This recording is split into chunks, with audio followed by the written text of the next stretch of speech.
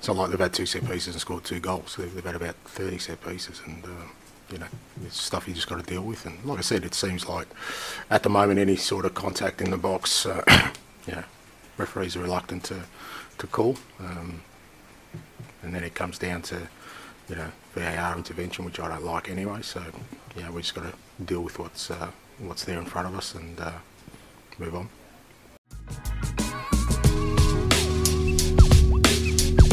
The reason that I'm here is because the club is seeking change. He said, well, whether you come or not, you're going to see a completely different Spurs team under me.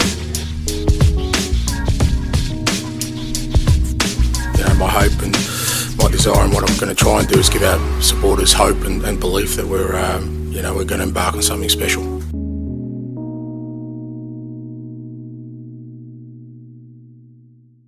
Welcome into the Tottenham Depot. I am your host, Andrew. You can follow me at Astetka. You can follow us at Tottenham Depot. This is episode 164.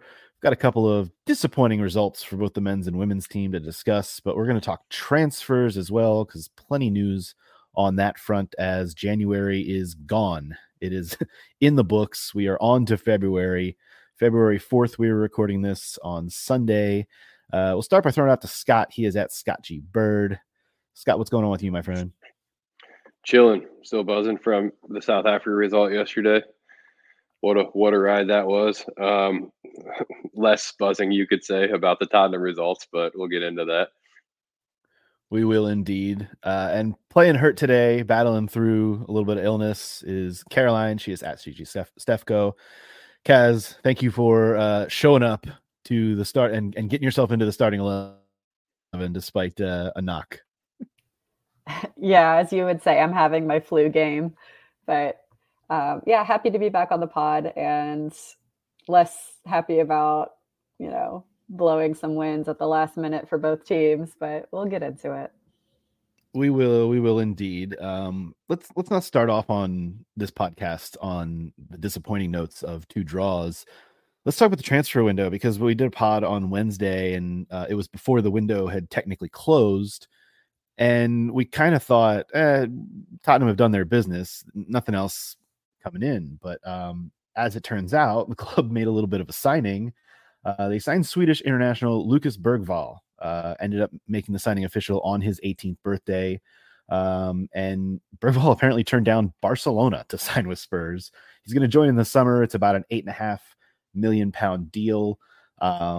He is the third incoming on the window to go along with Timo Werner and Radu Dragusin.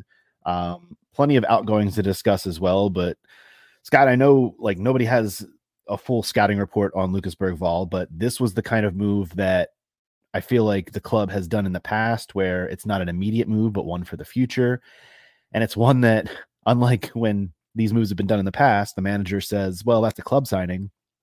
And Ange Postecoglou has fully backed this signing and is really excited about it. He's a midfielder, can play mostly as a 6 or an 8. Young kid, has been described as the next Wunderkind. How excited did this signing make you, especially in the sense that it was kind of a surprise?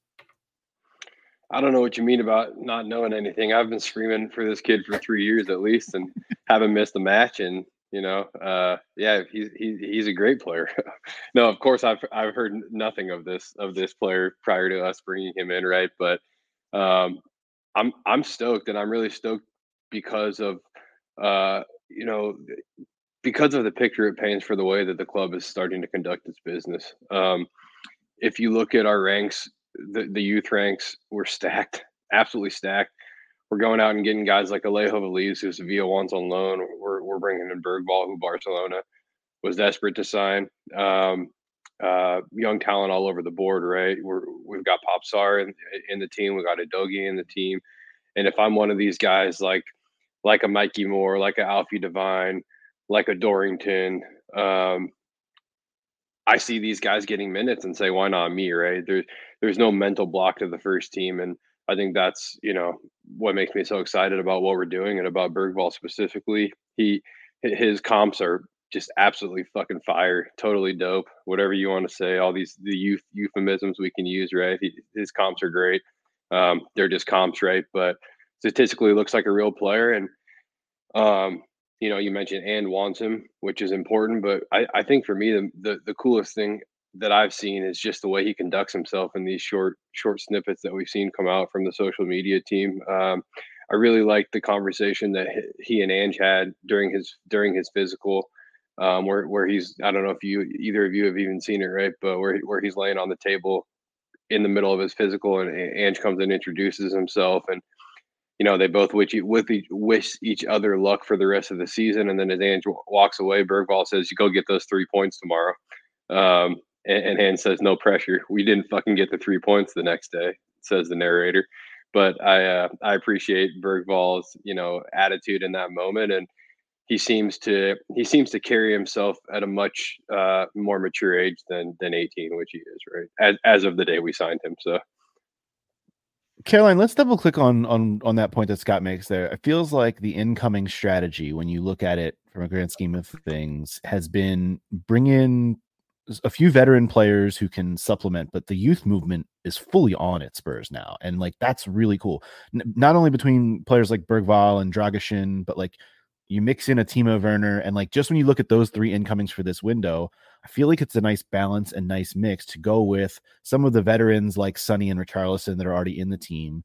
And then, as he said, the youthful players that have been brought in over the last couple of windows. It feels nice to have a strategy with squad building at Spurs. Like, holy crap. Yeah, I mean, the fact that we have a clear strategy in the first place, I think, is the most reassuring thing.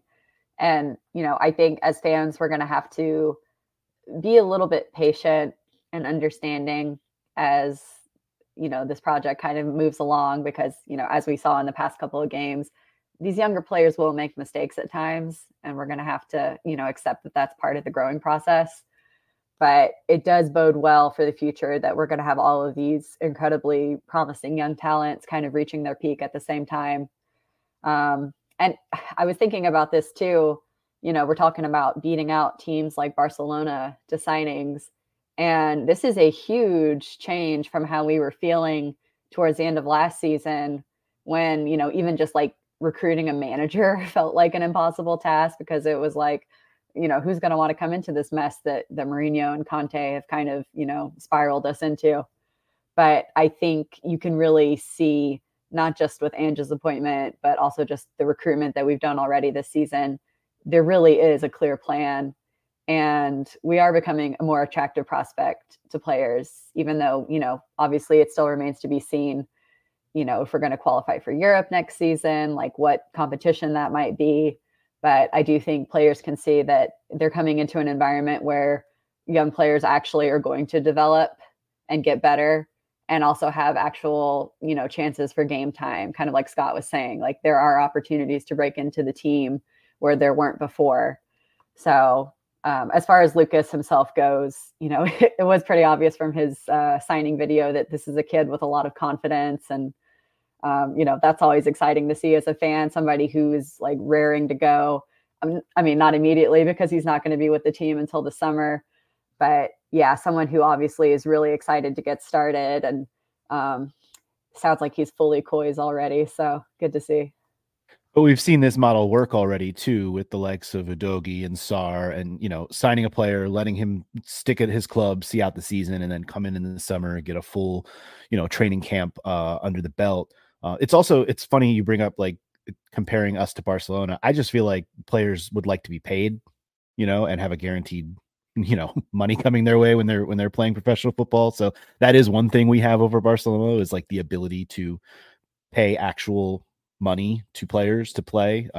That's always a nice added bonus. So incomings wise, that's where it is. It's 3 players, and I think that's a really good January window. Let's talk about outgoings though. Scott alluded to it. Alejo Veliz goes on loan to Sevilla, which I think is a nice move for him, because not only does he get to learn the dark arts from Eric Lamela and then come back and just be a fully formed, Tottenham specimen. He's learned a little bit under Romero now, and he's going to go get his I guess advanced class from Lamela. But he's recovering from that injury that he suffered a little bit earlier in the season. He's almost back from that, so he goes on loan. A lot of other names on this list of outgoings that I don't even think I realized until I looked at the full list of January outgoings. There were 10 players that departed the Spurs men's team this year, or this month rather, in January. And it's a lengthy list. Let me just run it down. We talked about Valiz, Jaffa Tanganga on loan to Millwall, Sergio Reguilon on loan to Brentford, Alfie Devine on loan to Plymouth Argyle, as well as Ashley Phillips to Plymouth Argyle on loan, Jed Spence to Genoa on loan, Matthew Craig on loan to Doncaster Rovers, and then the 3 outgoings that are gone, Ivan Perisic, Eric Dyer, and Hugo Lloris. Scotty, that's a lot of business for a January. You know, when you're talking about 10 outgoings, and some of those players we know we won't see again, which I think nobody's shedding a tear. I think it was all expected moves. But in terms of the loan players that I think we might see back, I think these are all good moves for them as well to try and get some experience. And it's a tough climate right now with trying to ensure that your loan players will go out and get experience and get game time. But I feel like Spurs have done about as well as they can with some of these moves, right? Yeah, I mean, it's definitely something we've been wanting to do since Ange got here, was continue to clear the guys that aren't going to be much of a factor under him. I do think that if the European footballing financial climate, you could say, I made that up, right? But if that was a thing and we took a look at it, I think that some of these guys are probably permanent transfers if there's teams that actually have money to spend. I mean, if you look at Serie A, we did more business than the entire league did down there in Italy. I can't say the same about Spain. I'm not quite sure. Caroline might know the German what the German window looked like, but very few teams can afford to bring players in right now. So I wouldn't be surprised if Tanganga and Reguilon are both permanent transfers in another world, right? But I think regardless of what the intention of the loan was, it's just really nice to see some breathing room at Hotspur Way, right, at N17, and it just clears the way for the future to continue to take shape. I think, you know, in the transfer world we live in, we're so hyper focused on who's coming into the club, right? But the outgoing piece is so important, and it's very, very challenging to move players on. Unless you're willing to just take absorbent losses for them, right? Like a City is or something like that. But it's tough to do. And I think we did a really good job of continuing to build the squad that Ange needs to be successful. And it's going to take some time. I mean, we probably have a whole nother window, if not 2, before the squad is exactly what it needs to be. And speaks to the importance of not changing managers and keeping things congruent and concise, you know, for as long as possible. But it was definitely a big step in the right direction. Caroline, I feel like that's kind of what we've been talking about, is this building of a plan under Ange, and this is the second window now. And with all of those outgoings, and also like Scott's saying, the kind of the climate throughout Europe. I mean, Radu Dragusin was the most money that any Premier League team spent on any player in January. Like, that's not something that gets linked to Spurs a lot, but that paired with the number of outgoings and kind of like we're saying, the plan that we can see in place, I feel like it's really encouraging. And I agree with Scott, like one more window of this type of business, and boy, howdy, we're going to be raring to go come next season. And that's not to say that there aren't goals in the immediate future that are still on the table as well, right? Yeah, I think for me, the biggest challenge that we have is kind of moving on some of those players who are still sort of lingering around the club without any real prospect of getting back into the first team. And I think we've done a pretty good job of, you know, starting to make progress on moving those players on. You know, we did see a few players who kind of, you know, they're out on loan and they had to be recalled for a different opportunity because, you know, the place they had been placed just wasn't working out. But I think we've also seen that work in a positive way for some of the younger players as well. Like, you know, Dane Scarlett, he was out on his loan at Ipswich Town and no one really had expected them to do as well as they had. So it became a situation where he wasn't getting enough game time. So they quickly, you know, made sure to bring him back. And now he's going to be just getting, you know, sort of that understudy role in the first team, which will be interesting for him. Same with Alfie Devine. You know, they decided he was ready for the next level. So instead of keeping him in that League One loan, he's now up in the Championship. So I think all positive signs. And the financial part is a big thing because, again, we've not always given Daniel Levy the credit he perhaps deserves for looking to the future and being really, sort of pragmatic, because now we are in a better financial position than a lot of teams, not just in the Premier League, but also across Europe. Like, for example, Dragusin coming to Tottenham instead of Bayern. I can tell you right now, Bayern probably couldn't afford to pay as much as Tottenham can right now. And there is kind of a bit of a complicating factor with the German teams. I know you were asking about what the situation is in that league, because the federation has sort of announced a new investment scheme that is very controversial. So there have been a lot of protests from, sort of the fan ultras around that. And it'll be interesting to see how that plays out in terms of, will the Bundesliga teams actually become stronger players in the financial market? We'll see.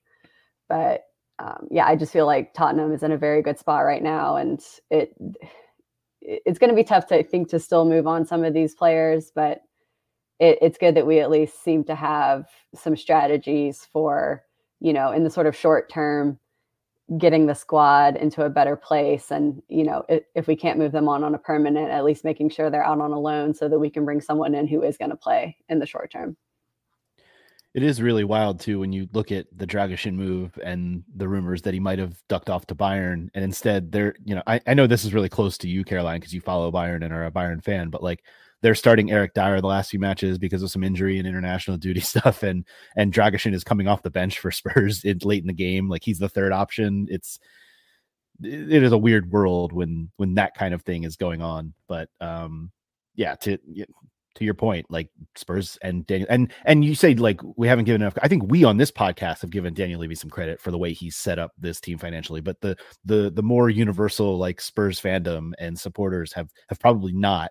And I'm not saying that it was like evil genius type of stuff from Levy, but there was definitely some foresight into where things are going, and Super League and all of that stuff removed from the equation. Like Spurs are set up in a pretty good position right now in order to strike while the iron's hot and make some moves, and they're doing so. So that's nice to see, and we'll have to see how that continues in the summer. But before the summer comes along, there's a little matter of the rest of a Premier League season. So we do have to unfortunately talk about a tough result up at Everton at Goodison Park on Saturday, 2-2 draw. And I got to be honest with you guys, I felt weird about this one because I thought, as I was watching the match, and I watched this match on delay, I didn't watch it live, I was really happy with the way that Spurs played. And then I looked at the statistics and realized that Spurs kind of got their asses handed to them a little bit, not only in terms of XG, but in terms of shots and all of those types of things. But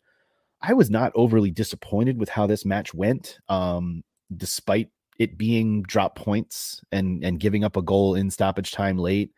Scotty, there were two changes in this match that I think were frankly interesting and key, both of those things. Brennan Johnson came in for Dejan Kulusevski on the right side, and Pierre-Emile Højbjerg came into the midfield for Oliver Skipp. Did either of those changes stand out to you as wrong, as weird, as did you like them? Because I didn't really know how to feel about either of them. I felt like with it being a Wednesday to Saturday and a kind of a short time frame, I didn't mind a few changes. I actually kind of would have expected a few more, but what were your thoughts on the lineup in general? Yeah, I mean, I think my biggest surprise and concern was that there was no Kulusevski, and I'm sure he's fucking knackered, right? The dude's been playing every minute. We talked about that quite a bit, but if you look to the previous match to Everton, it was clear that Kulusevski coming into the middle changed everything, and we've been lacking a creative playmaker since the match against Chelsea, frankly, right? When Maddison went down, and to remove the only sense of a creative attacking presence we've seen since Maddison left and Kulusevski was a little bit surprising. Especially against a team like Everton, who was going to defend. It's Sean Dyche, right? So I think if I'm honest, maybe Ainge got that one wrong, and there can be things that factor in that I have no clue. Right? Maybe he had a knock, maybe he was sick, maybe he just absolutely couldn't play because he was exhausted, whatever it was. Right? But that was my biggest concern, was that there was no Kulusevski, and I don't know. I mean, we created enough to win, so I won't put the result on Kulusevski not playing, but I do think it disrupted the way that we, how do I say this? It just disrupted our ability to control the game, right? When you don't have that engine in the middle of the field who can progress the ball, and run from box to box like Kulusevski is able to. So, but yeah, biggest surprise again with no Kulu. I'm going to push back on you a little bit, because I felt like this was the first game where we saw a little bit of James Maddison being the old James Maddison again. I felt like, as compared to the midweek match against Brentford, where I was really critical, as was Ange after the match, about the fact that Maddison just didn't really want to play football in the first half. Was kind of just dicking around and, bitching to the refs for the entirety of the first half against Brentford. I thought he was pulling some strings in this match, and it was more so on the left side with Timo Werner and Destiny Udogie and obviously Richarlison, who we're going to come on to. It wasn't as much on the right side with Brennan, but I didn't think Brennan was bad per se in this match. I thought Maddison, though, was cooking a little bit, and so I thought we had enough before. And to your point, like, the goals were there. We scored twice off of great moves, both down the left side. So I thought there was enough offensively to drive the engine through the midfield. Yeah, but I think we're not as far off on what we're saying here as it maybe seems from the surface, because for two reasons. One, I think the Kulusevski point is more about the legs that he offers than like what he's actually doing on the ball, right? Because what happens is, as you said, nail on the head, Maddison tends to gravitate and drift to the left side of the field and had great link of play with Werner. But without Pop Star, you end up just like naturally forcing everything through Maddison, and we become very lopsided, right? So you need somebody who can offer space and create space and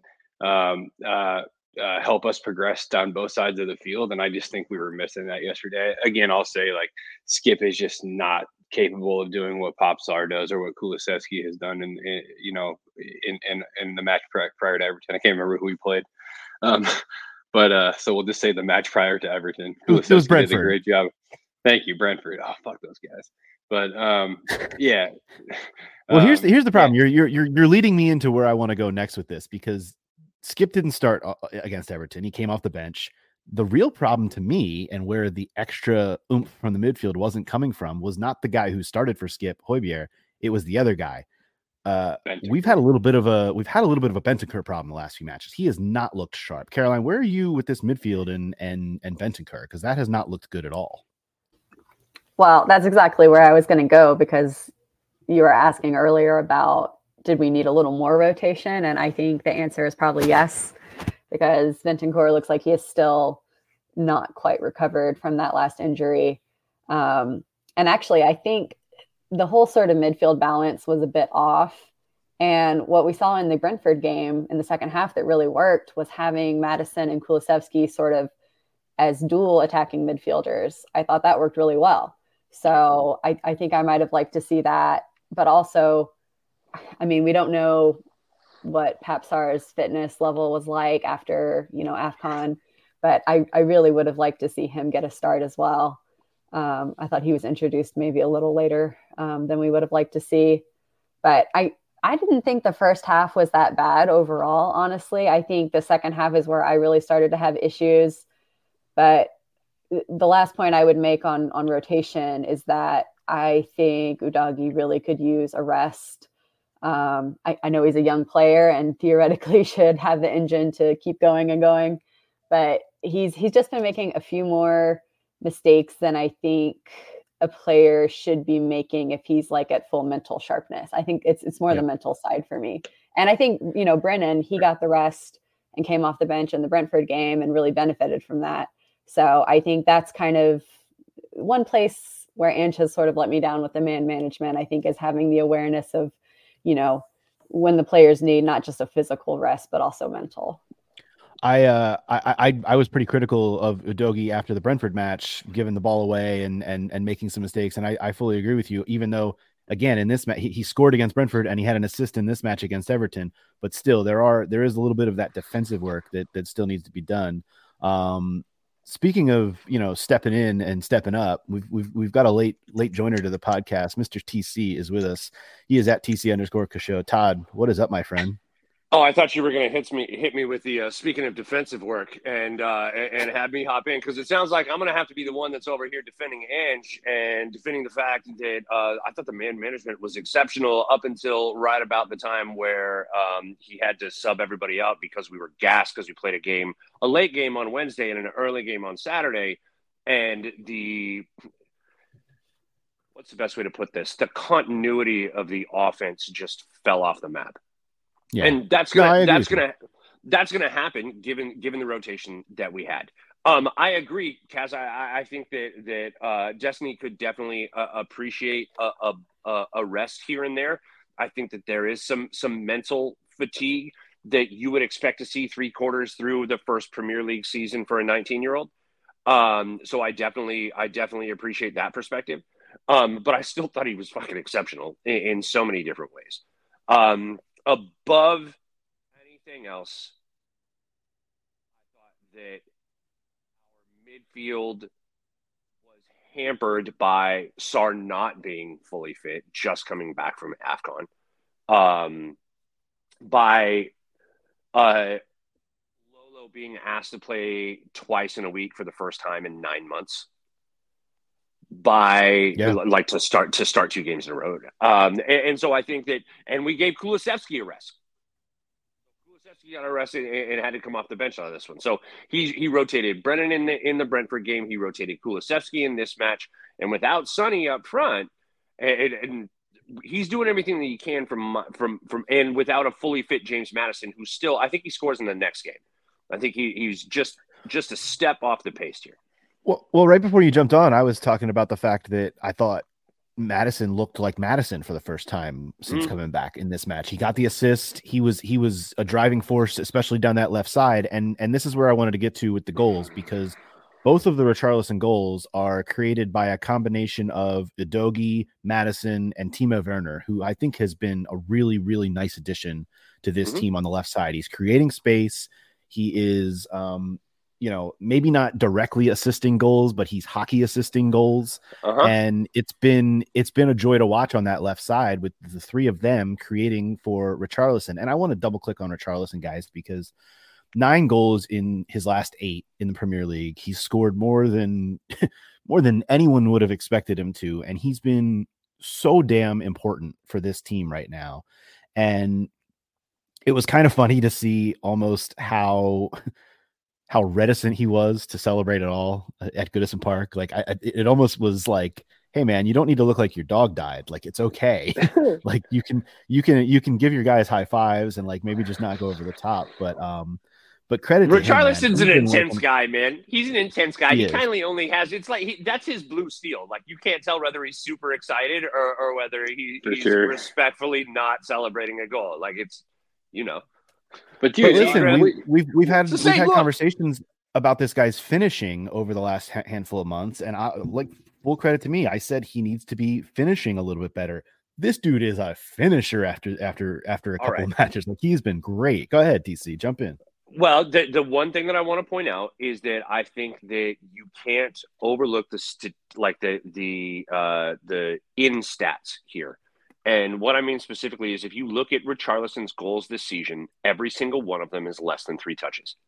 If you make Richarlison think, he fucks it up. If you let Richarlison do instinctive finishing moves, he buries it. Well said. I mean, he's probably... And figured that out. Yeah, I mean, Richarlison's the most informed striker in Europe probably right now, and that comes and goes, right? It's okay to say that with the caveat that will change at some point, right? But he's very much in form right now. I understand when you're a striker.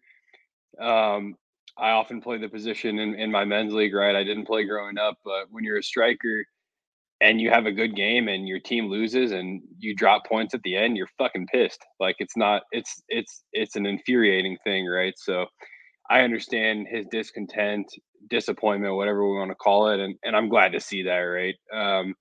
I think that couples really well with the form too. Just that mental edge that you just don't accept anything other than a win.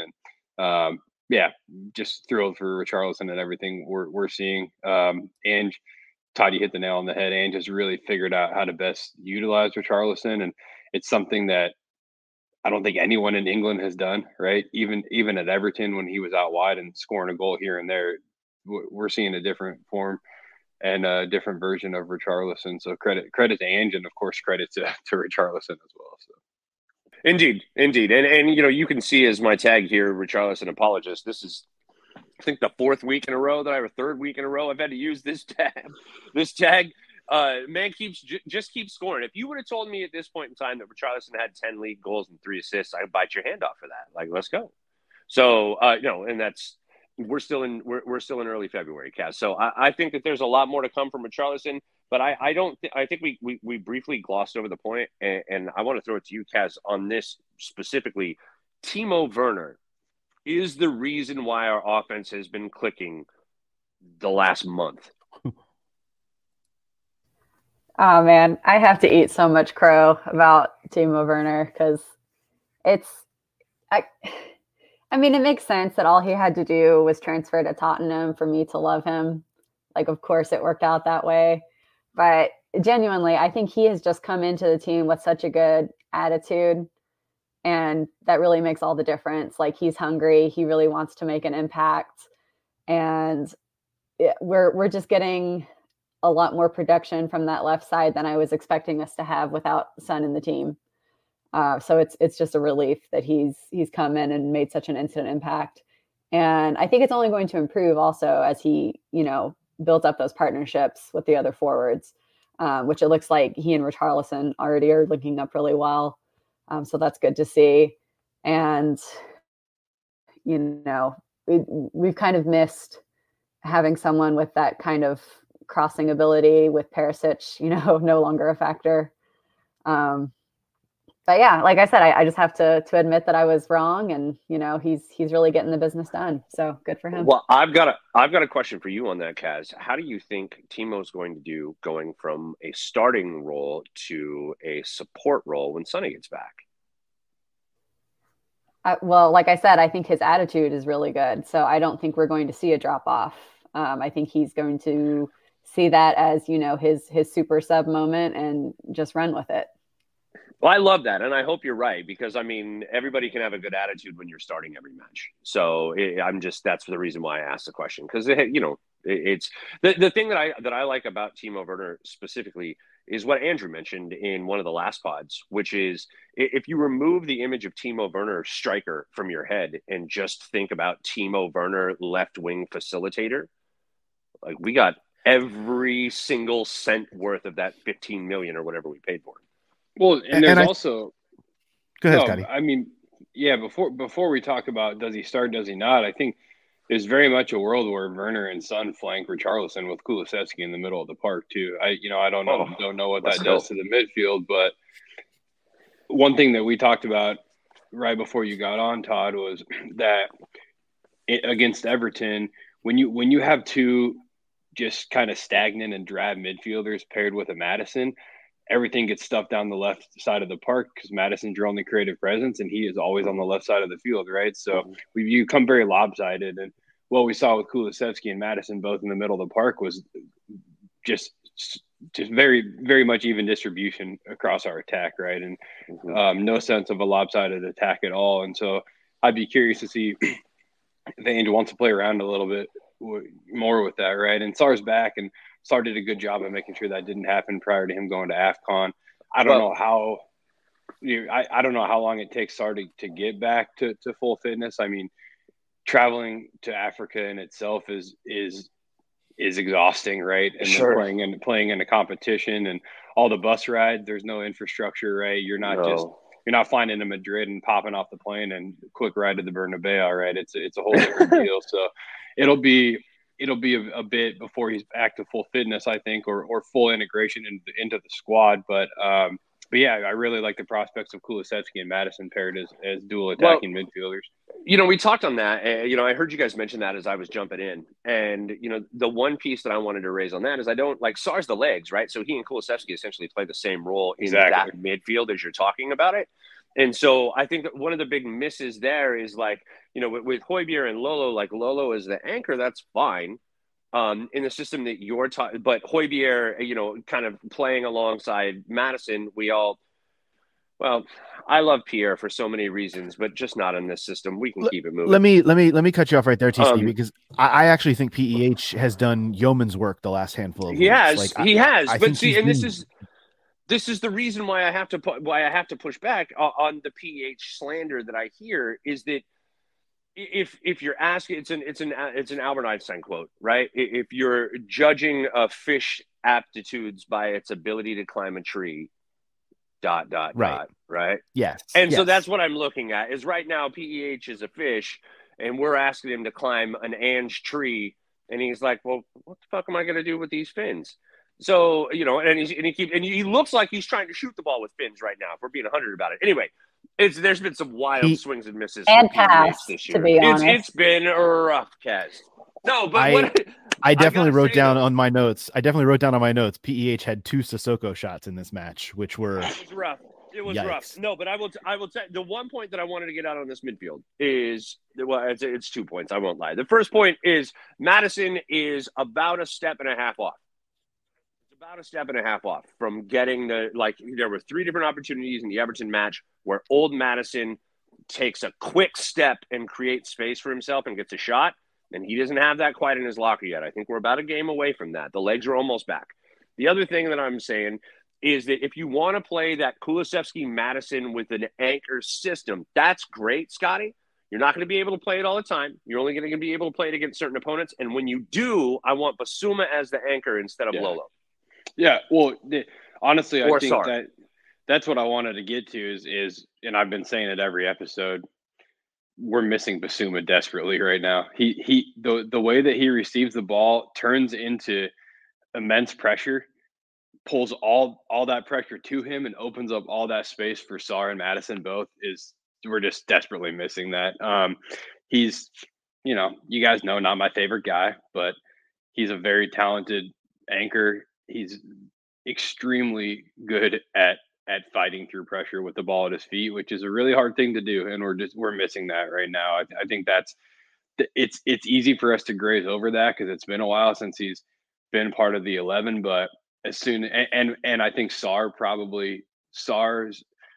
rise pulls away from the attention that Basuma could be getting, right? But we're just missing him so much. So on that point, Basuma is returning from AFCON. Mali were knocked out. So there is a return imminent for Basuma, like we saw with Sarr coming off the bench. On that front, Sonny, by the way, still moving on in the Asian Cup. South Korea, the dramatic victory and on to the semifinals. By the way, on Sonny's boot with a brilliant free kick. They beat Australia, got into the semis. They faced Jordan on Tuesday, the other semifinal in the Asian Cup, Iran versus Qatar. So if you're interested in that kind of thing, that is coming up this week. I do want to touch on kind of, and we're kind of answering it in a roundabout way already, and I don't want to harp too much on it, but Dustin Dietz did ask a question about what is our ideal starting 11 under the current squad. And I think that all the things you guys are talking about with the way that the midfield can be set up, I think it's very dependent on the opponent. And I think that's the case in any case, but some of the combinations you two are talking about, like if you want to throw Kulusevski and Maddison and either Bentancur or Basuma or Sarr or the thing that I love about this team right now is that it can be molded in a number of different ways. You've got flexibility with Kulusevski, can play on the right wing, can play in the midfield. You've got flexibility with the wingers with Werner, and Son will be back in another couple of weeks, and Johnson, and there's just so many different moving parts. The only place where we are kind of stable as hell is on that back line. And that's kind of where I want to get to next, because I've been half baking a take. All right. And look, I'm just going to get to it. I've been half baking a take the last few weeks. It's ready to come out of the oven. You guys have kind of scoffed at me when I've mentioned a little bit of hesitance around the game of Guglielmo Vicario the last few weeks. And after watching him on Saturday against Everton, I'm fully ready to pull that cake out of the oven and present it to you all. I am a little bit worried, and I know that there's going to be a conversation. And Todd, before you jump in here, I know what you're going to say, and I respect and appreciate it. Yeah, there's a little bit of a conversation about how much pushing and shoving can be happening, but Vicario has not taken charge of his box and his area and his space and his defenders on set pieces. And that led to both of the goals that Everton scored on Saturday. And for me, in my mind, and this is the hot take of all hot takes, and I've got my oven mitts on, and it's steaming. It's coming out here for you guys. I think that the one person that needs to wear this result from Saturday more than anyone is the goalkeeper.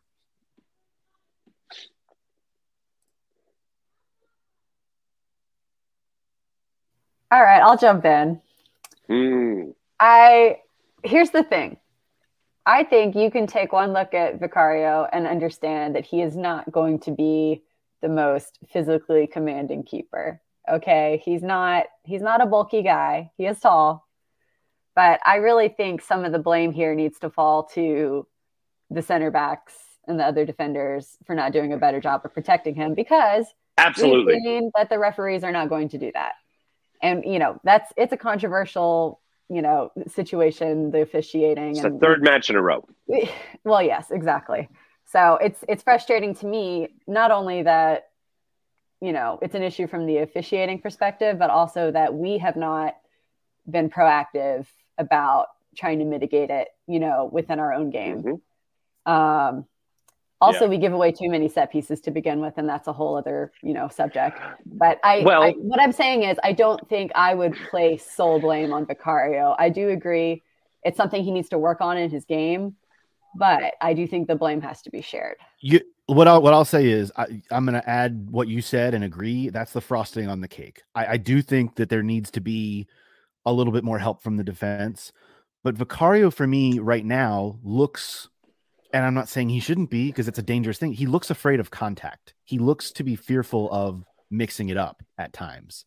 And like the second goal, for example, it's a tough play to make, but he looked hesitant to move to the left side of the goal. Because he's getting fucking undercut. Like, dude, enough. It's enough. It's where we are on this entire situation is here.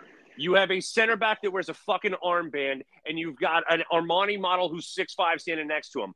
Fuck somebody up. It's not okay to let your keeper get beat up like that. I don't care if you get tossed. We got the giant Romanian to come in and back you up if you got to get heaved because somebody's fucking up your guy. Like, you can't come out here and tell me, Romero, that all these guys are your brothers and then let your guy get punked like that 3 matches in a row. That is 100% on you. That's 100% on Ryan Mason is the free kick, set piece coach at this point in time. We're missing our guy, Giuliano, whatever the hell that gentleman's name. Come on, Scotty, help me out. Vio. Yeah, Vio. Yeah, we're missing that guy. Oh. As soon as that guy left, we started shitting the bed when it came to goals and set pieces. We've got 6 I'm pretty matches. sure he was the offensive set piece guy, not the defensive set piece guy. But go on. You're on a roll. No. He was a set piece coach, and he had 300 different set piece plays in his book. If you don't think that some of those were defensive, you're not paying attention. Just saying. As I'm looking at this entire situation right here, this boils down to 3 things. 1, this is Vicario's first year in the Premier League. And we're starting to learn the dirty tricks of these motherfuckers at the highest level. So that's on him to adapt, and I agree with that. But that is the least of the issues. The second thing is the team, Romero, the coaching staff, whoever it is, 3 matches in a row, we recognize what the shit's going on, and we're not changing it. That's on them to change those things, to not put him in that position to be exposed in that way. And the third thing is, PGMOL, get your fucking shit together, because you can't tell me that the type of contact that I'm seeing on keepers that you guys are calling for every other fucking squad in the league, and then watching my guy get legitimately undercut on a fucking set piece. And you're going to tell me, I don't know, fucking rules of the game. VAR looked at that and went, we can undercut keepers. That's fine. No, dude. I was with you on the first 2 points. Yeah, shocker. Andrew doesn't want to criticize PGMOL. It's the rub of the green. Not for this match, I don't. not for this match, man. Not on this, man. You can't, like, the health of the keeper is not something that my guy should be worrying about as he's trying to protect his own box. Like, who's going to fucking blindside me is not the keeper's responsibility to look out for. And so what I'm saying is that PGMOL is doing a disservice to the keeper position by not properly officiating this type of rule. And what's going to happen, Andrew, is the same shit that would happen with the fucking Sissoko handball. Is we're going to get to the offseason when they can make rule changes, and all of a sudden there's going to be a rule change that protects the keepers because, we don't want to make sure that it's like, yeah, dude, that would have been nice. Can I have my fucking 10 points back? Anyway. Well, honestly, PGMOL is kind of diluting the entire game right now from a few different angles, in my opinion. But I'll say a couple things on Vicario. First, he was giving it thick to Romero at halftime when they were walking off the field, and I'm sure it was that exact conversation based on the first goal Everton scored. Right, he really was, and Romero did not look like he was wanting to reciprocate, the giving it thick back to Vicario, because I think he knows. But also, I got to say it, and back to the refereeing, I think Romero's scared shitless to take a red. Like, I think he's been scared to get into physical altercation since he missed 3 matches. And you're a captain now. I think he's kind of in his own head, and it's affecting his play in the box. So Andrew's has got to get that sorted out. But I think regardless of, go ahead, Andrew. No, I was just saying, but you know what? To your point on Romero, that's also a problem of his own making. Like, he's created that reputation for himself to an extent. Yeah, no, true. I agree with that. And so, him and Ainge together are going to have to get it worked out, we could say. But as far as Vicario goes, I mean, best shot stopper in the league that I've seen this season. And I haven't watched every game of every team, right? I've watched our matches, but I haven't seen a better shot stopper. Set pieces are a very complicated and very complicated thing. I'm at a loss for words here, but we're going to have to get it figured out. And that's where a guy like Vio is super helpful, right? But ultimately, until we get our set pieces sorted out, we're going to concede unnecessary goals. While we're on the officiating topic, sort of, I just want to say the thing that really bothered me the most, and especially in the second half of the game, was the way that our players were just trying to do everything they could to get a foul called, going down too easily. I just felt like we did not learn the lesson from the Brentford game that we're not getting these calls. It's just not happening. So we need to just play beyond that. You know what I mean? Like, just make it so that it's not even a factor. Just keep playing. And, seeing players, especially someone like Madison, who's one of the vice captains, engaging in that sort of thing is just very frustrating to me. There was one instance from Michael Oliver in this game that I will roundly criticize. And it was when Destiny Udogie got hit in the head. There was a solid, and he saw it. There was a solid 20 seconds that he let play go on with Udogie down on the ground holding his head, which is supposed to be an immediate stoppage when there's a head injury.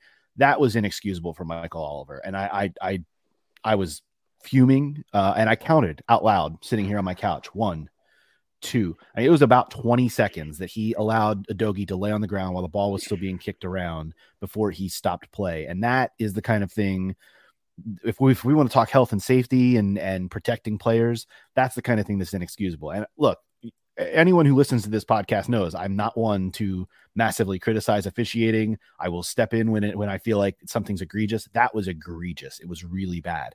When it comes to the fouls on Vicario, in this game again, look, if you want to talk about the Ruben Diaz foul in the FA Cup match, I definitely think there's an argument there. It's the same shit. No, I don't. I think you're wrong, TC, and that's fine. We can disagree, but I think that both instances in this match, I think that there was no argument for an actual foul to be called. I think that Vicario is not putting himself, not only is his defense not putting himself in the best position, but I don't think he's putting himself in the best position to defend these set pieces. It's a team issue. It's not all on Vicario. I admit that, but as the man wearing the gloves, I feel like I just want to see a little bit more of, and to your point, like, He's given it to Romero going into half. Like that kind of thing needs to be worked out amongst everyone. And I'm glad to see Vicario taking charge of that. I want to see it more. And I want to see him grabbing these guys by the scruff of the neck and saying, protect me. I am your goalkeeper. Treat me better. That's where I'm at. So for clarity, you're completely comfortable with Everton players undercutting our keeper on set pieces. I think you're using the word undercutting as a global. Well, I think when someone ducks down behind the keeper's legs, and then the keeper runs backwards over them and falls over. Listen, man, we're getting into semantics at this point in time. I agree that the blame can widely go around, and if we want to give this one to Vicario, I guess that's fine. But I'm not letting Romero off the hook. Well, especially for the second goal, like that's a really bad clearance for that second goal. He did not clear the ball properly whatsoever. Listen, what we're seeing from Romero is a real growth season this year. Okay, to say that there's going to be some fallout after, winning the World Cup at 24 and then having to go back to your club team and watching it shit the bed under a manager that doesn't really want to be there, like that's a rough year. And then to get a captainship. And then to come out and then all of a sudden your aggressive play that's made you who you are the entire time has now branded you as a dirty player with the interesting refereeing group here. And then you got to figure out how to play as a captain with the same intensity and aggression, but without that little nasty streak that makes you who you are. How Romero comes out of this season and kind of goes into the next season of his career, or actually how he finishes this season, is going to say a lot about his character more than anything else. Because I think that this is the type of thing that as a young man, where you go from being, my talent and hard work has always got me to where I am, to, I need to learn the nuance of this role. I need to figure out what greatness looks like for me and then chase that. I think that's the kind of growing pains that we're seeing from Romero right now. And again, I'm totally happy with him making them this year. And his best teams are always in his second year at a club. I think we're setting up very, very nicely for that. I'm fully on board with that, TC. I love that. I think we've talked about the lineup. We've talked about tactics. We've talked about the set pieces and the refereeing and the Vicario of it all. But for me, and this may be just me, the biggest point to all of this is we did enough to win the game and we didn't kill the game off. And that's what just frustrates me more than anything. We put ourselves in a position to drop points. I think some of it's tactical. I think some of it's just mentality from the players. Like Caroline said, we're trying to take fouls and go down and waste time and all that, but there's other ways to kill a game off. And I didn't see it yesterday, and it's extremely frustrating because the manager made the decisions that were good enough to get the points and we didn't, right? So and again, it's not saying that it's not on Ange. It's certainly on him. It's on the players. It's on everybody, but our ability to kill games off has got to start showing its head, or top four is going to be a challenge. Yeah, it's been tough. I shared something, Andrew, on the old Twitter or whatever we're calling it these days yesterday, where it was like 6 different matches this season we've conceded stoppage time goals. Yeah, it's too many.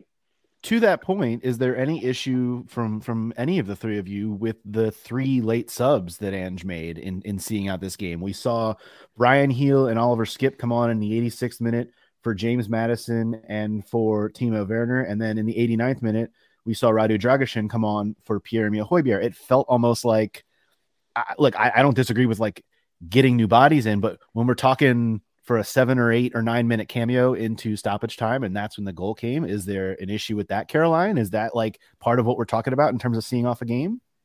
Yeah, I have a major problem with the trend in the last 2 games of reverting to what looked to me like a back 3 for the final stages of the game. I don't think it works. It feels like a relic of the Conte era, and we were playing like we did under Conte in this situation, not trying to get another goal, which we very well could have with personnel who were on the field. We had the people who could get it done, but instead we were just sitting back and, trying not to concede. And I feel like we've seen so many times in the past that simply does not work for us.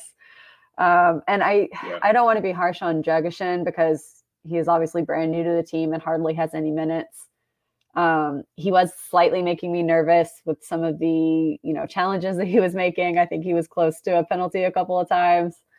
But again, I'm not going to lay the blame on him. I think it's more just the tactical shift really just interrupted our flow and did not work. So I don't want to see it anymore. Yeah.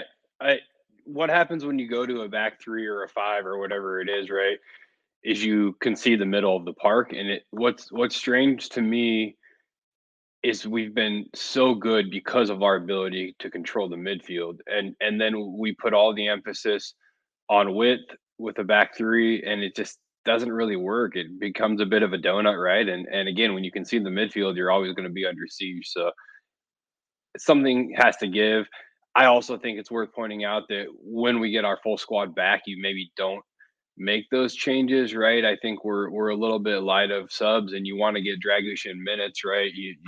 He just turned down Bayer to come to Spurs, and that's his decision. But part of man management is rewarding someone for making that decision, right, and getting them on the field. So I do think when Sonny's back and Bissouma's back and et cetera, we probably don't bring a center back on late in the game, but still, I think it was a tactical mistake that cost us points and led to the set piece that led to the own goal that led to us dropping again those 2 points. So I think, I hate saying it, but I think it falls at Ange's feet more than anything, right? And I think when I have to be very careful when I say this, because Ange has won everywhere, and people will say, "Oh, they're lesser leagues, whatever." The talent matches the league, right? He's winning regardless of where he's been. That's extremely important. This is also the Premier League, and so I've said all that. Now I'll say it may be a little bit different killing off a Premier League match than it has been in other matches for him, right? At Celtic, it's probably a little easier to kill a game off than it is at Tottenham. So, and again, Ange is just fucking phenomenal and just exactly where he should be, but he's going to learn in this first season in England too. And I think that's some of it as well. Yeah, and I would agree with that. I think that Ange has definitely shown the humility that you'd like to see from a manager going through the ebbs and flows of a Premier League season for the first time. Obviously he's a very affable character. But if you actually listen to what he says, like, he's very self-aware, very, very critical where need be when the time arises. Like, it's so refreshing. And such, I don't know. I'm trying to learn as much as I can from the way that because this guy's literally been presented with as many challenges as you could possibly present it in a leadership role in the first year on a job. Like best player leaves, like ownership may or may not give you dollars, bringing in new players, like trying to figure out where to make things work. Oh, by the way, red cards and everybody on your team gets hurt within the first 2 months you're there after you already started winning. Anyway,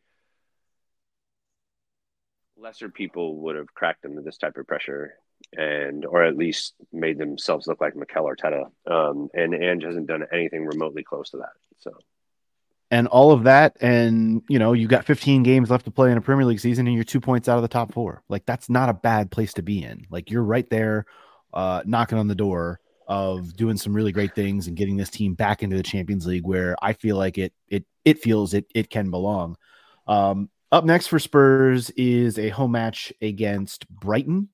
So it's kind of a weird schedule. Like, I think the next 3 matches end up being home matches because that Chelsea game is postponed. So it's Brighton Saturday, February 10th, Wolves Saturday, February 17th, and then Crystal Palace Saturday, March 2nd with that postponement thrown in there. So a chance to perhaps and hopefully build up a little bit more points in the bank and kind of get rolling here.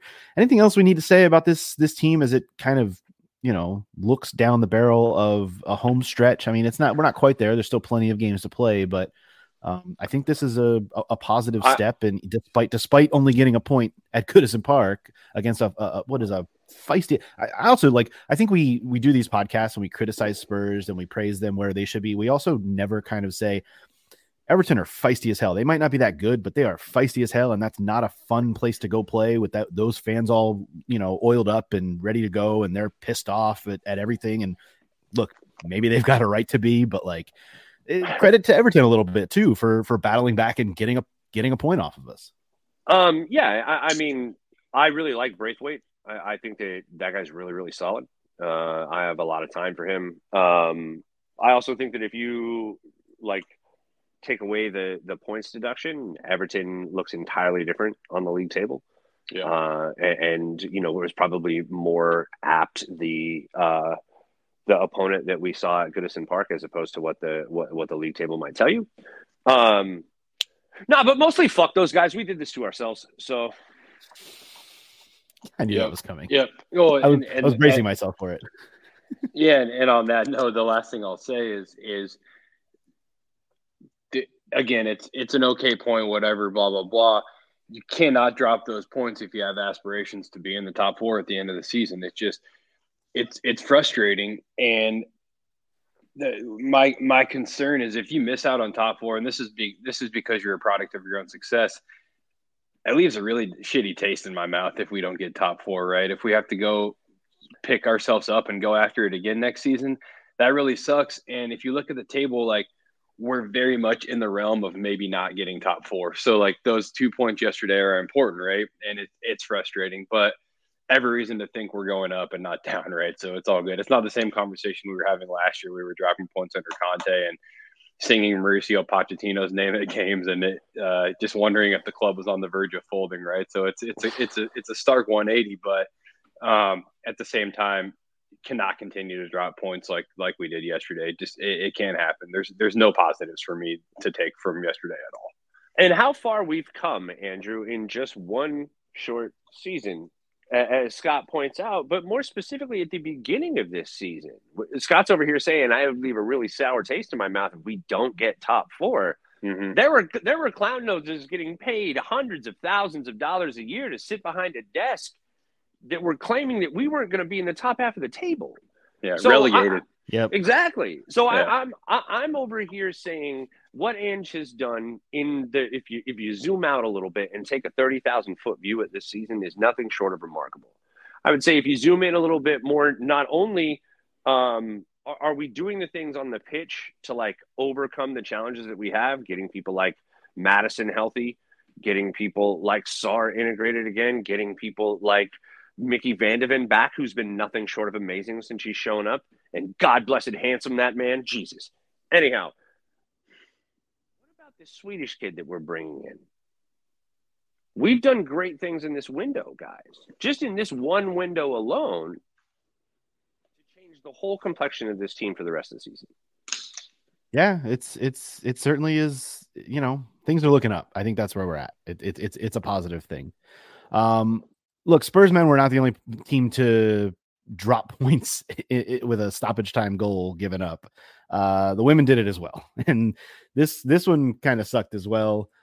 Spurs women won, Liverpool women won. This was a tough one, Caroline, because I feel like all the momentum was going Spurs way in the second half of this match. It was goalless at the half, but Bizet comes through with a goal in the 71st minute, and then all of a sudden you switch off for a moment and Liverpool come right back. What was your takeaway from this one? It was, and we're going to talk about the transfers on that side as well, because it was not only a busy window for the men, but we haven't talked about the women's window as well, which was also a lot of outgoings with a few ingoings as well. But this match was, I think, another one where you're going to kind of rue this at the end when you look back at this was 3 points, should have been 3 points, right? Yes. But at the same time, I feel like it was probably a fair result because I think Liverpool and ourselves have both been kind of on the same path this season, starting to make that leap towards, being closer to sort of that top 4 in the table. But we both have our faults. And that was very obvious on the goal that we conceded, I would say. But I do think, the first half was kind of just a straight up battle. And then in the second half, we really did take some control, I think, with the substitutions that we brought on. So Kit Graham and Jess Naz especially, I thought really took us up a level. And I actually wanted Jess to start because I feel like Beth and Martha working together has not been the most successful experiment, just because they have a lot of overlap in their skill sets. And I think we really needed someone like Jess to provide something different in the forward line. So I think when she came on, we did get some of that control back and looked a lot better. But the goal that we conceded was just so awful. And I think this is another one, kind of like with the first goal that the men's team conceded, where you have to split the blame between the keeper and the defense. Like nobody came out of this one looking good.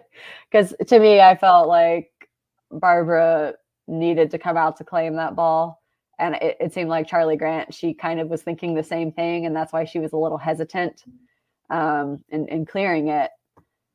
But even after that moment, there were several players who could have, put in a block or a tackle and just did not. So it felt like a really needless goal to give away.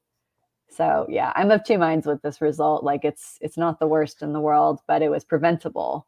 So that's, I think, why it's frustrating. It almost looked as if like the team's brains just turned off for a moment and all of a sudden the ball was in the back of the net. It was frustrating. I want to go back to the point you just made about Beth and Martha playing up top together, though, because when Martha Thomas was on her absolute tear the first half of the season, we were all thinking, oh, imagine adding Beth England to this mix. And now that Beth England has been back for a few matches and is still, granted, probably getting her legs under her. She came off after 61 minutes in this match, but like we have not really seen any kind of chemistry between those two. Is there a fix to that, or is it just as simple as no, like you said, Jess Naz brings something different to the mix and coming off the wing can really do dangerous things rather than having these two quote unquote strikers playing up top and not really meshing together as well?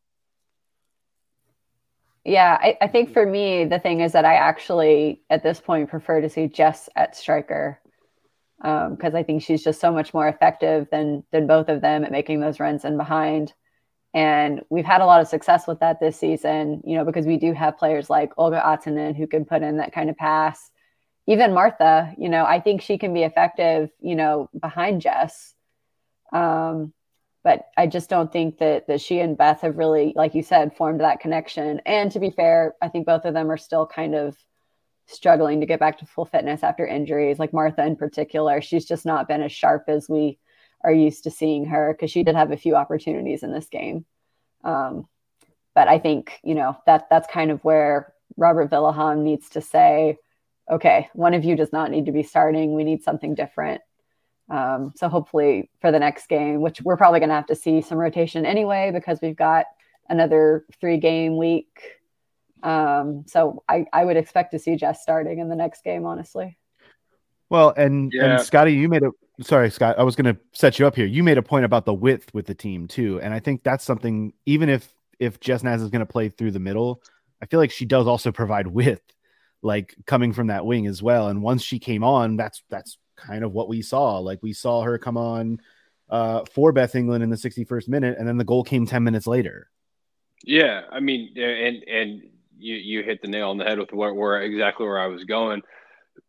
What I see with Beth is that anytime your tactical approach is to have somebody tucked underneath a striker, like a Martha Thomas has been, and your striker doesn't move much, it's just never going to work. Everything gets jumbled up and there's no space, right? There's no one's creating space to move the ball. And Jess Naz does that, right? She moves around a lot. She's all over the final third, allowing whoever's tucked underneath her to operate and breathe a little bit. So unfortunately, it's the way Beth is playing is hindering the attack, in my opinion. And it's a crazy thing to say, right? She'll figure it out. She's super talented. But that's the biggest, I guess, thing that I'm seeing from the attack when it's stale. I also think, and I mentioned this in the chat, Liverpool, they were doing such a good job of commanding the space in front of our fullback. So not only talking about width in the attack here, but width in ball progression and defense, whatever it was, right? We were getting pelted down the flanks. Jess Naz helped a ton there, but we kept trying to stuff the ball up the middle. It wasn't working, and all Liverpool had to do was recover possession, move it out wide, and they were in, right, just over and over again. So I think there was a great tactical shift at halftime from Robert, and he identified that for sure, and made the change. But I think we're going to have to find ways to get more from our width if we want to continue to be successful. I'll also say the 2 points dropped really hurts. I think. Regardless of that, though, regardless of the fact that we could have taken 3 points from Liverpool, a point at Liverpool is a much better point than, say, the men's result at Everton, right? And I think that the women can take a lot away from today. I ended our talk about the men's team saying there's 0 positives from dropping those points at Everton, but I think there's plenty of positives today from the women's game, be them tactical, mental, whatever it is. Yeah, I do agree with that, and I think we also have a couple of players, well, 3 really, with Charlotte as well, that, you know, these new signings haven't had a ton of game time except for the fullbacks. I think they've started a few games now, but like Shuang Wang, she just got her 2nd appearance today, and I think she looks very promising. And obviously she's also coming off an injury that she had when she joined the club, so we don't know necessarily what her fitness level is. But, you know, she and Amanda Nilden, they both had pretty good chances to assist in this game, and they chose not to and chose to take the shot themselves. And I think it's just going to be a matter of, you know, building up that rapport with their teammates and having the confidence to make the better decision and not take the chance themselves, which, you know, they're new players trying to prove themselves. So I get it. But I think that was just something that we definitely could have had. Chances to win the game, you know. Yeah, I fully agree with that. I think that the point that both of you made, but specifically, Kaz, the point that you made about the Beth England and Martha Thomas overlap in terms of their instinctive runs, I think and is such a critical point to make. It reminded me a lot of like Sonny and Perisic when they played on the pitch at the same time last year. It felt like one was cannibalizing the other's skill sets, and it just kind of left both less effective than maybe we would want them to be. Yeah, that's fair. When it comes to the window, though, and we haven't even really talked either about the Ashley Neville of it all.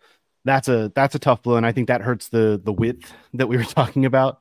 Yeah. But when it comes to the signings, Caroline, this was a huge window as well. And we've started to kind of touch on some of the new bodies that we've seen come in, but we haven't really talked about the rash of outgoings like we saw on the men's side. I think it was 10 on the men's side. I believe it's another 8 on the women's side that have gone out along with the 4 incomings. Do we want to, we haven't really wrapped up the whole of January on the women's side yet.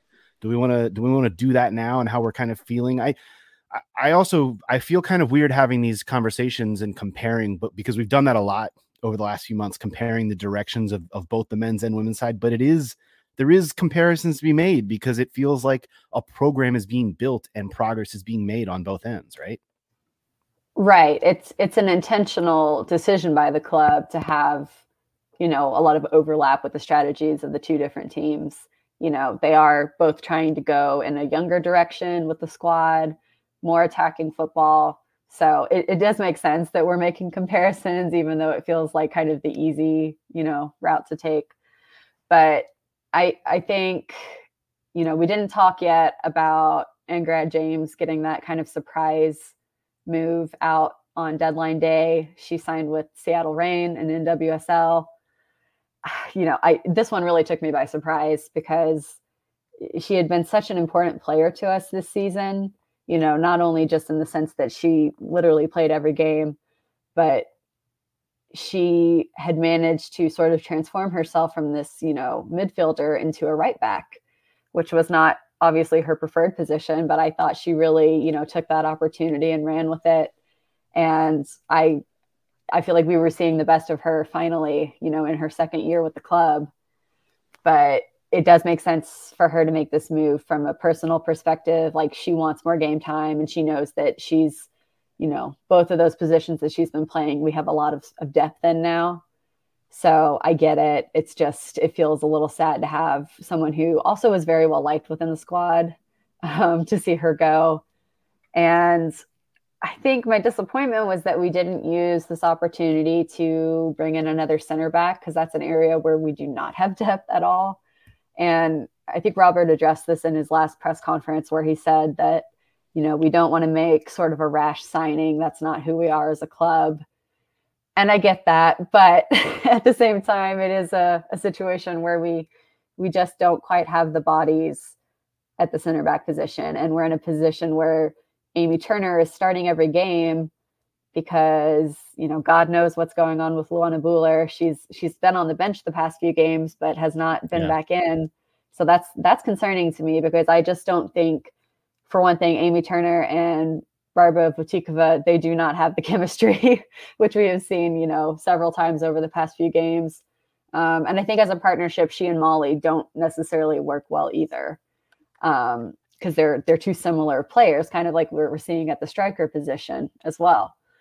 So that to me was really the only negative of the window, is that lack of depth at center back. But otherwise, I do feel like we had a pretty strong window. You know, we've definitely bolstered our attacking firepower. Like, it's good to see that we finally have a bench where we have some actual game changers available, and also players who can come on and just make sure we're not dropping a level when those subs come on, which is, I think, what we used to see in seasons past. And, you know, as we said, younger players as well. So Matilda Vinberg, she was a player who didn't get any game time in this past game, but she's a very promising talent at the winger position. So it feels like we're pretty well set up in the forward and midfield areas, but the defense is still a little bit of a concern. Luana Buller certainly hasn't earned any kind of Ryan Sessegnon comparisons, but I am starting to worry about the health, because since she's come in, she's looked good when on the pitch, but that's been what's her best ability, Andrew? Yeah, exactly. That's what I'm talking about. We need players available in order to make this whole thing work, and that has been tough. So I agree with you. The defense, especially when you see like exactly what happened in this Liverpool match. It can be better, but you know, it's small increments. It's small. I mean, again, I hate comparing the men's and women's teams, but there are so many parallels between first-year managers who want to play attacking football, who are trying to rebuild something. And it is, you know, unfortunately, the comparisons don't continue when you talk about dropping points late in matches by giving up goals that probably shouldn't have been given up. So, I hate to end it on a sour note like that, but that is kind of where we're at for this week. A nice end to the window, but let's see 3-point results, not 1-point results from here going forward. Next up for the women, you alluded to it, Caroline. It's a really busy week. It's a cup week for them. Double time. League Cup quarterfinal on Wednesday against Manchester City. That is at home. Also at home on Saturday is the FA Cup round of 16 match against Charlton Athletic.